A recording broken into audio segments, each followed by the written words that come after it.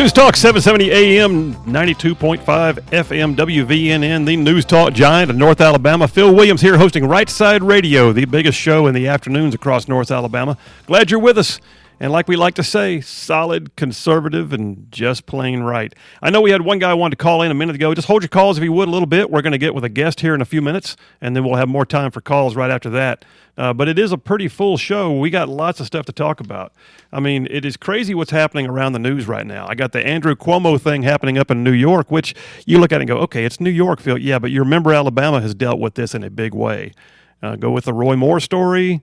Go with the situation with Governor Bentley. So yeah, we've seen our fair share of what it means to have scandal within a position. All right, some of it founded, some unfounded. But what the media does with it, and here we are watching the Democrats now, and they are hating life because guess what? Hashtag Me Too came around and bit them, and you know, more power to them. But they're also just, I mean, basically, they smell the blood in the water. They got to get rid of Cuomo. He's in their way. What are they going to do? They got to ask the guy to resign. Now they got to demand the guy to resign. Now they're trying to force the guy to resign. They need him out of the way. It's going to be bad enough for them in 2022 without having the specter of Andrew Cuomo hanging over, all of their heads. But you know, it just smacks of grossness. Watching that kind of thing happen. And right now he's refusing. Now, granted, he's innocent till proven guilty, although the press likes to work typically off of guilty until proven innocent. But this is pretty interesting because it is not a case of a cheesy Washington Post story that drug up something from 50 years ago. No. This one is relevant and timely and deals with pretty much current events.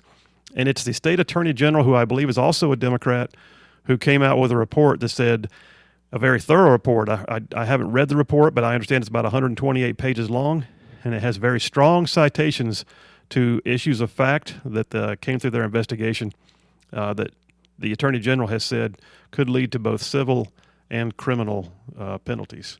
Reports out right now that they are literally looking at multiple investigations into the Cuomo administration. Well. Isn't that funny? I mean, at one point, we had him as the darling of the Democrat Party. Oh, the one who could have run for president if we had just put him up. Oh, he's a future star. He wrote a book. He wrote a book on leadership during the crisis. He got an Emmy for his press conferences. Yep. And here you are. Well, hate it for him. And I also hate it for those ladies who apparently had to endure. And if you look at the pictures, though, yeah, I mean, the guy's pretty handsy, and it's one of those things where I don't think I'd want my daughter working in his office. But more to come on that one. That one's unfolding by the minute, actually, and we'll see how much longer he can withstand the scrutiny and the heat. But it's a difficult situation right now for the Dems because suddenly their complete lack of care and concern about someone's personal reputation has circled back around, and they're having to deal with it. Having to deal with it very publicly. Trying to deal with it very quickly. Because it's a political season, y'all. They don't have time to mess around with this.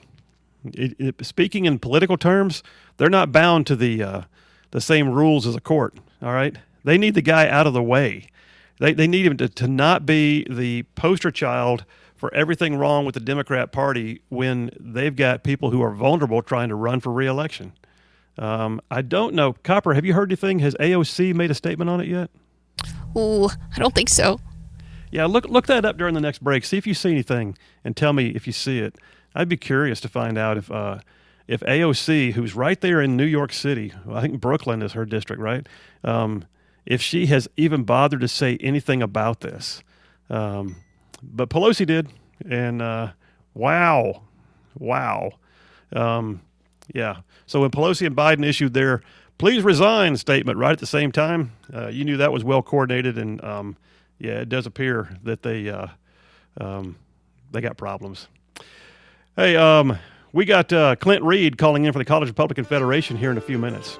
I think you're going to be interested in the conversation. We're going to finish up more of that Birmingham Southern issue, the Attorney General's guidance.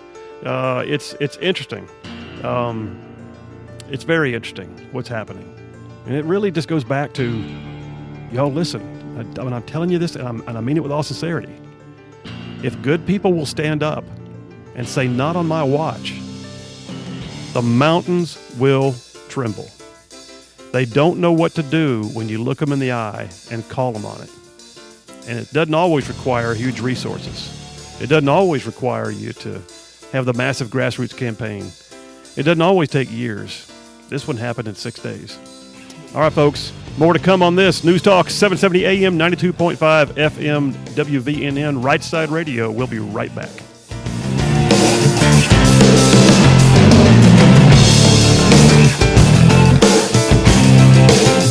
This is News Talk 770 AM, 92.5 FM, WVNN.